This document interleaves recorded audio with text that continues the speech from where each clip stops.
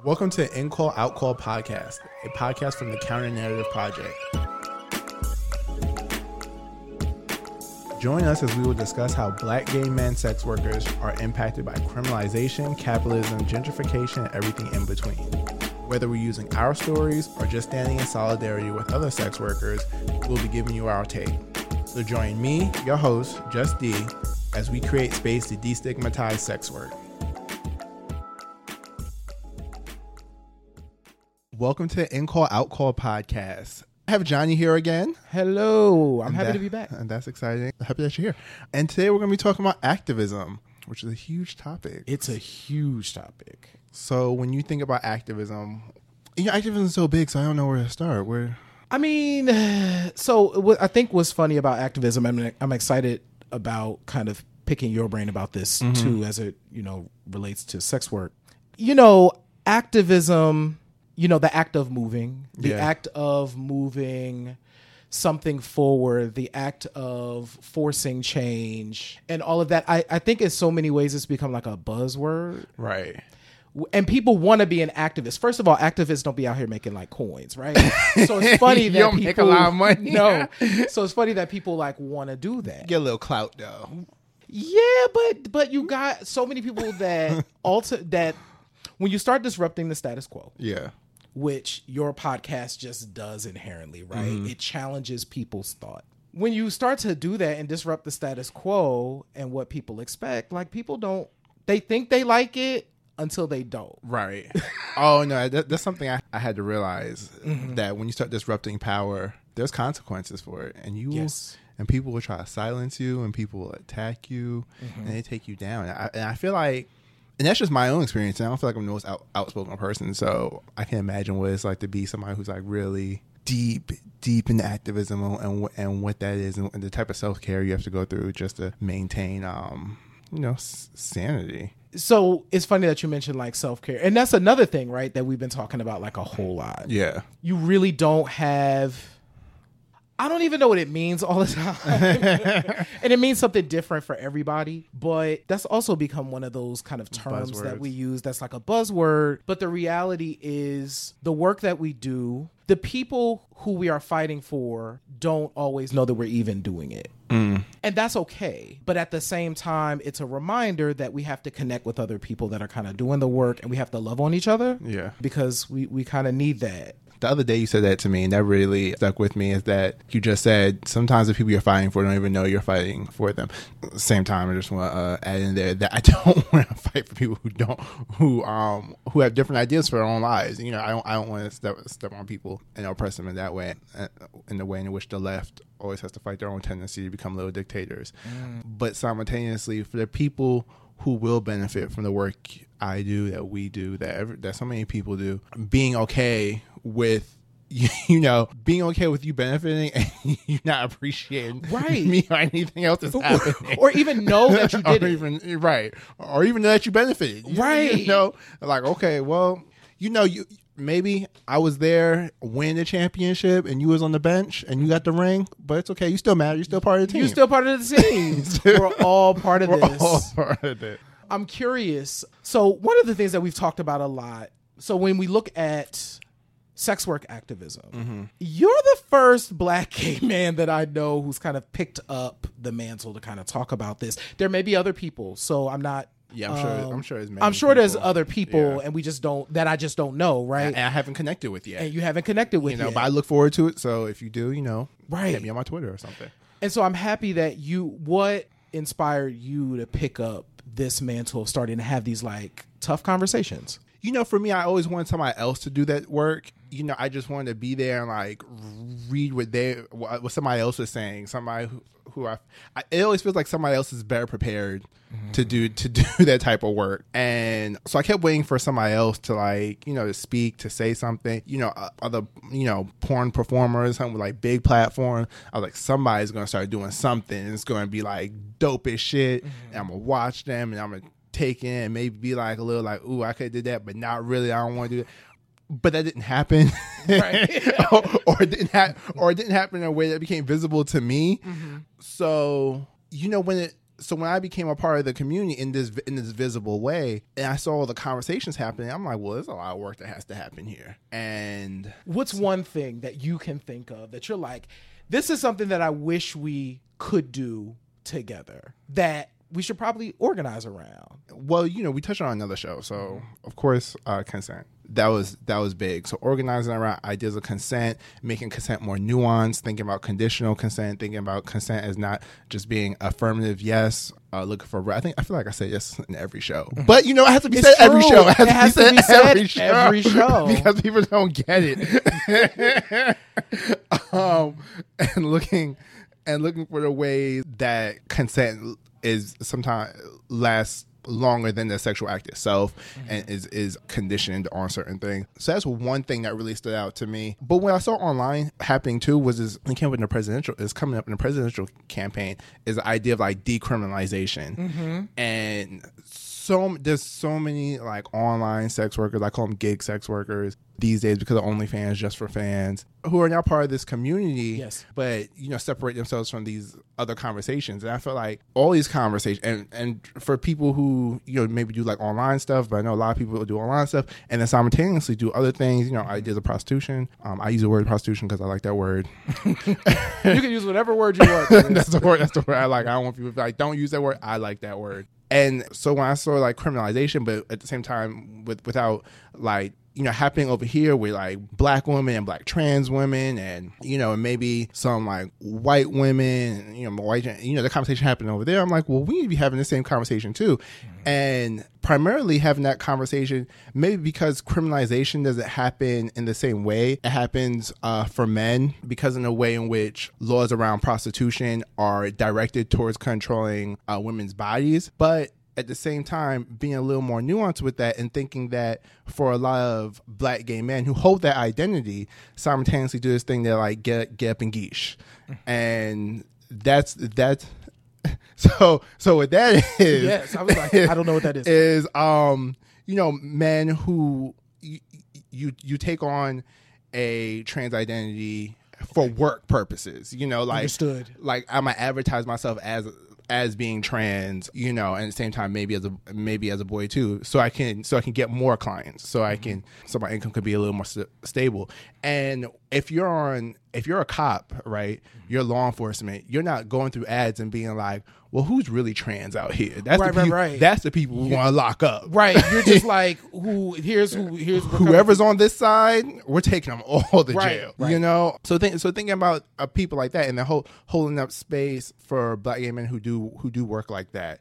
And at the same time, you have to expand the conversation to other things, to think about street sex work still exists.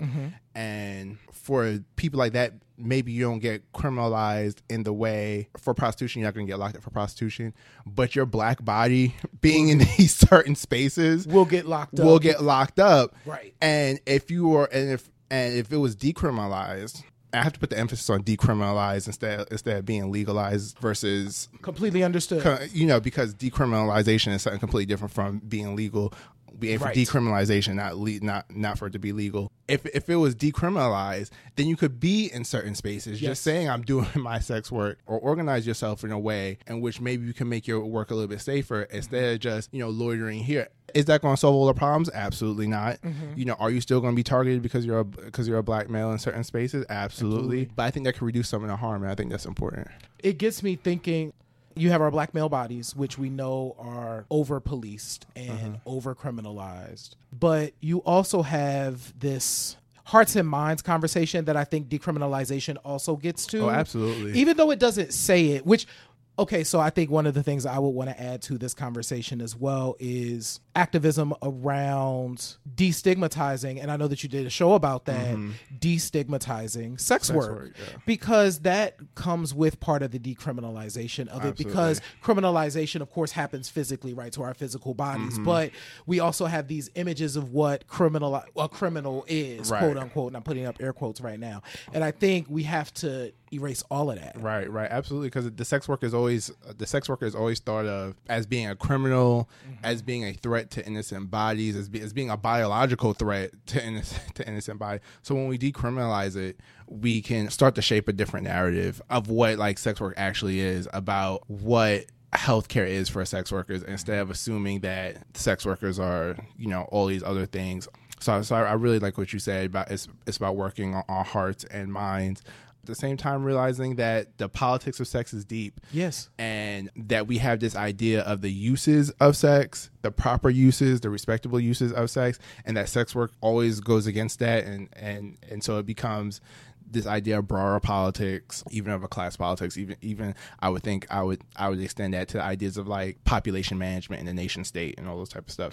So it becomes like this broader thing of what it means to be a sex worker. When you look at the history of like sex work, the sex worker is like a threat. Around when we think about ideas of like the Chinese Exclusion Act, it was like these Chinese women are coming in and they're prostitutes, and therefore they're a threat to the nation and stuff like that. And so the sex worker itself becomes a threat. And so there's a lot there around winning our hearts and minds. Then when you combine it with like black male bodies, thinking about the idea of, so queer bodies are bodies of disease, the sex workers are body of disease, the black male body, the black queer male body is definitely a body of disease. So when all those things come together and work in those type of bodies, it's so much harder to work against that. But decriminalization helps, because then we'll be able to see people getting services and getting help and working their way through that.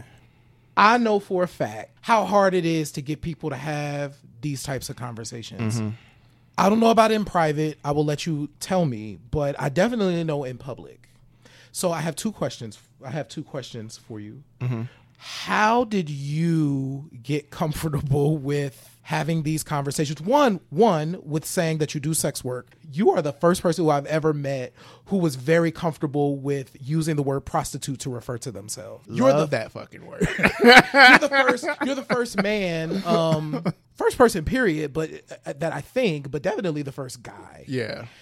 So one, how did you get comfortable there, and what is the way that we get other voices into this conversation? The way I got comfortable with that word is, I think for me, it's just a personal history of always being like isolated and feeling like I'm the black sheep and moving through that. So it was always easy for me to just be like, junior high school, I'm like, listen, y'all, I like boys sometimes. Then get to high school, I was like, actually, I don't really like boys. I like trans women. So then when I started doing sex work, it was like, I'm a prostitute, y'all. That's just what I do.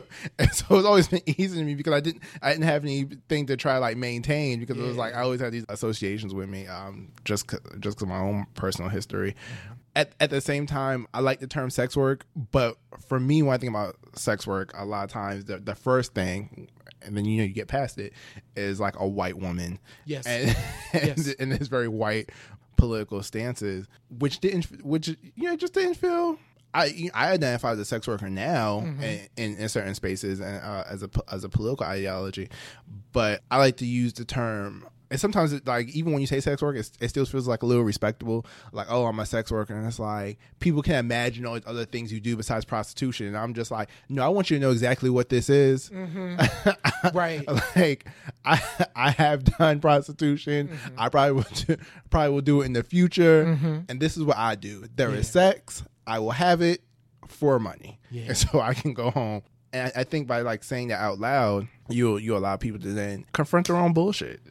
Right? Have you? And I imagine that, and I think this fits into activism too, because I imagine there have been times when people have responded negatively, or that you've countered some people's thoughts about what a sex worker was. Surprisingly for me, I haven't had that visceral response in person. People will be like, oh, okay. Wait, that's very nice. I think of the Paula Abdul video. Right. Wow. Okay. And they're like, well, how long have you been doing that? Then they'd be like, well, are you all right? And I'm like, we're both in Spain right now at the same hotel. Like, I'm doing okay. Word. Relax.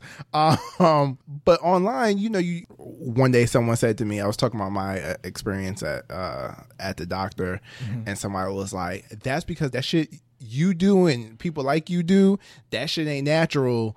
and y'all be trying to act like it's not natural and it's dangerous to your health. And it was like, well, hold on. You know that, like, when we talk about health, it's very political, and all these other things influence the way in which we interact with the healthcare system. Yes, particularly the black folks. Particularly for black folks, you know, particularly for poor folks. Yes, you know, and all that stuff comes together. That's what impacts you and determines your health outcomes. So I was like, so I'm always kind of like, what? So I feel like there's always some type of education, which is basically activism, that has to happen, because you're also now having to educate this medical provider about how to interact with a sex worker. Yeah. I imagine that is a lot of space to hold. That is the daily politics of that so many of us has to go through. Yeah. I personally don't go out my way to educate people who haven't asked me to. But when it comes to, you know, interacting with doctors, I'm thinking about this doctor in particular. She wanted to be sex positive, and wanted to be supportive, you know, but just didn't know how to. There's so many things when you talk about sex work. There's so many things you have to, especially in healthcare, that you have to like rearrange and go from there. So I think it's about coming up with a formula of how to make healthcare more sex worker friendly, and I think that comes around, you know, when people tell you what they do, you know, I think you have to allow people to tell you what they need, because at the same time, like, I'm a sex worker, but I also get tested every month, you know, in between going to prep, and you know, I maintain that. So when I come into the doctor, don't assume that like I'm just going to need like, oh, let me get the penicillin shot. It's like, well, like, not, you know, right. Like, right. Please don't get that. And so, yeah, bringing other people in, like, what is it? And I mean, I guess this is part of it, right? But when I think about getting other voices to the table, what can I, as part of the community, you know, when I was on the show last time, like, I talked about this idea that myself and so many folks that I know, we consume the work that, like, the sex work that gets done, right? Yeah. It's always on our phone. It's always on our computer. Right. We have more access now than we've ever had. Right. So as a consumer, as the community, how do we help get more voices like yours to the table? You know, that's so tough. Like, when we started doing this, you know, sent out invites to quite a few people. Didn't get a lot of responses, and that's okay. Maybe it's also because they're like, who the hell are y'all? But simultaneously, I think it's hard to talk about sex, especially in black spaces, because of the way sex has been used against us and to control us, and navigating white supremacy. So I think that's part of the reason why so many people would just, like, even if it's known they do sex work, you don't want to have to acknowledge it on that level and be that and be that committed to it. Because, like, it was like some really popular people. Like, I'm like, well, everybody knows this is what you do, but it's just like, no, I don't want to do something like that. And it could be other reasons too. But the fact that there was so many people who just didn't want to talk about, I think it's about the sex politics that happen within black communities in a response to the legacy of white supremacy and the way in which sex gets deployed to then validate the humanity of certain subjects and beings.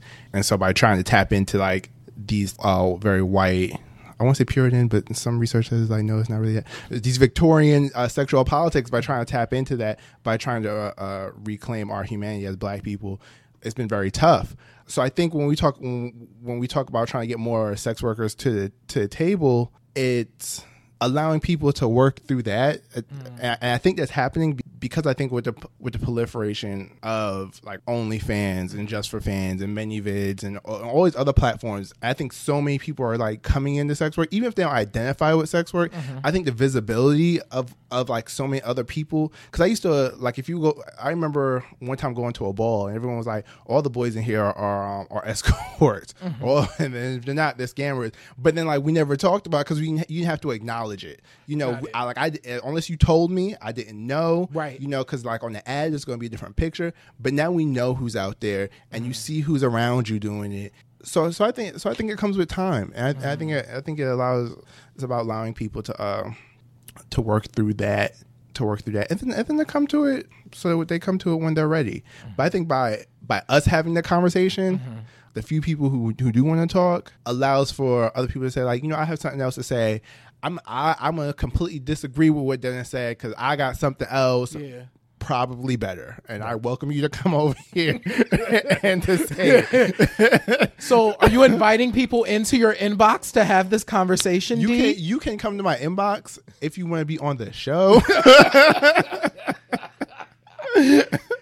If you listen to show number 1, you will know why I'm asking this particular question in this way. Otherwise we have other guests who welcome other messages. And that is great. I would direct you to them. So yeah, I think it's allowing and I think I also think about that for so many sex workers, their lives are so precarious.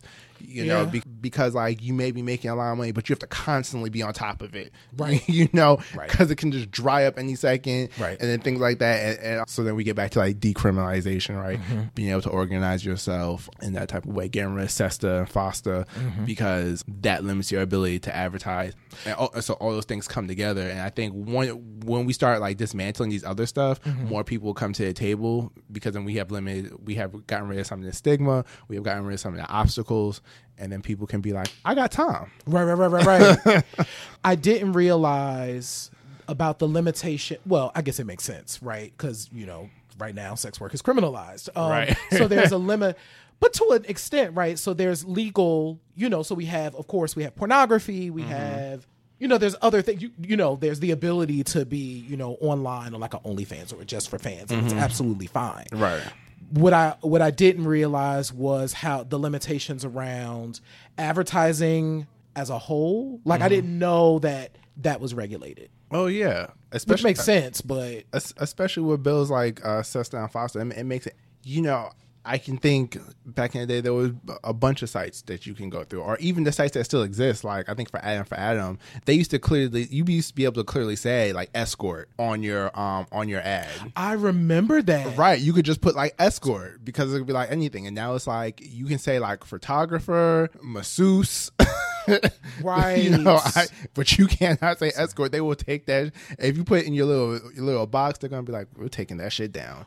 Wow. Because there was what they said the bill was going to do, but what it actually did was to control sex online and the lives of sex workers, and that's who it was really targeting. So, and that's part of organizing too, is trying to dismantle these very conservative wing, and there's also people who are well-meaning, who organize around sex trafficking, but what they really mean is just prostitution, and trying to take that down. But when we talk about ads, sex workers advertise everywhere people gather. So anywhere, I see people more so back in the day. I don't see too much of people who would drop hints through Instagram or Tumblr. Tumblr was a big thing. You could link your ad there, and then they could see like little videos and stuff. Now you could do it on Twitter or Grindr. Now it has become so intense that you have to constantly. Your ad getting taken down, moving it someplace else, sites getting shut down, having to do it another way, not saying things directly. Wow. So you don't say I'm a top, you say I like topping. Yeah. I'm like, oh, okay. I guess it's the same thing. Apparently it's not. Websites will clearly say it like, do not say I like the top. You can say I like topping, and you're like, okay, cool. Cool. So it has really worked to reinstill this way of controlling sex and the spaces where sex workers can be, and that has been really damaging. In particular, especially when it first implemented, it came like all of a sudden, right? And people were just like on the road trying to make money, and then something their biggest, when Backpage went in, that was huge. Their biggest way of advertising just suddenly shut down, and it was like if you just got on the road, you just spent your last little $100 right to get your ad, to get your room and stuff like that, and then you got shut down. It's like that really threw people off, and it has become increasingly hard. Like I think now, like I work from one place, and so. Fortunately, they're in another country, so it makes it a lot harder. But it makes it so much harder to try to navigate these online spaces, because anything that suggests sex can then be like for companies in particular, they can then be accused of facilitating sex trafficking, and then be held liable for that. And the way in which we know that when we're talking about sex trafficking, if you really want to reduce sex trafficking, you really have to work on people who are irregularly documented and people who are undocumented, and creating better immigration policies, because those are populations that get trafficked. Yes. I'm not saying it doesn't happen to other populations. It does, but primarily we're talking about immigrants coming in who want to go other places, who might, be like, I'm coming in, and then because their legal status, then forced. And they're forced. We're only talking about when we're talking about sex trafficking. We're talking about people who are forced to then do that type of work. So if we really want to fight sex trafficking, that's what we're doing. That's part of organizing too. Cool. This has been enlightening. Yeah, I feel like it has. It makes me. I don't know. Well, I feel like there's so. I said, well, I feel like I hope so. Yeah, I feel like there's what I like about this conversation is I feel it's still the tip of the iceberg sort of conversation. Yeah. And thank you for being willing to kind of champion us forward to have these discussions, because I think it's increasingly important. And because, and like we've talked about, like there's so many folks who are engaging in sex work, needing to understand all the pieces, or as many pieces as they can, that can impact their lives and their livelihood specifically. Right. Because there's a lot there. And when you talk about sex work and activism, there's always attempts to be intersectional, but sometimes we create when we think about sex work and intersectionality, we like black women, black trans women, and that's great. And we always need to start from those places.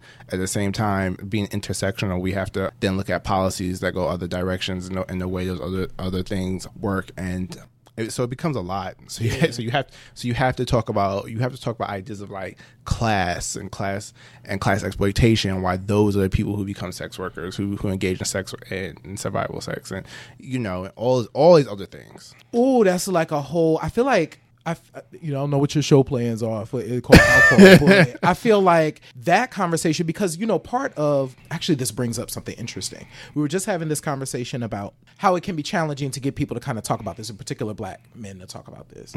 I'm wondering how much of that is a function of folks who choose to do the work versus folks who feel like they have to do the work. Right. And what that whole conversation is, and how we begin to now have a dialogue around showing folks all of the options that they have. If a person chooses to do sex work, great. But if a person is like, I would like to do something else, okay, great too. How do we make sure that opportunity is available to them? Right. And that's another thing. People who want to leave sex work, it becomes so much harder to try moving to other things, because this becomes like the defining thing of your life for like a long time. Especially if you do it in a public way. Yeah. And now with the internet, everything lives forever. Everything lives forever. So you hear.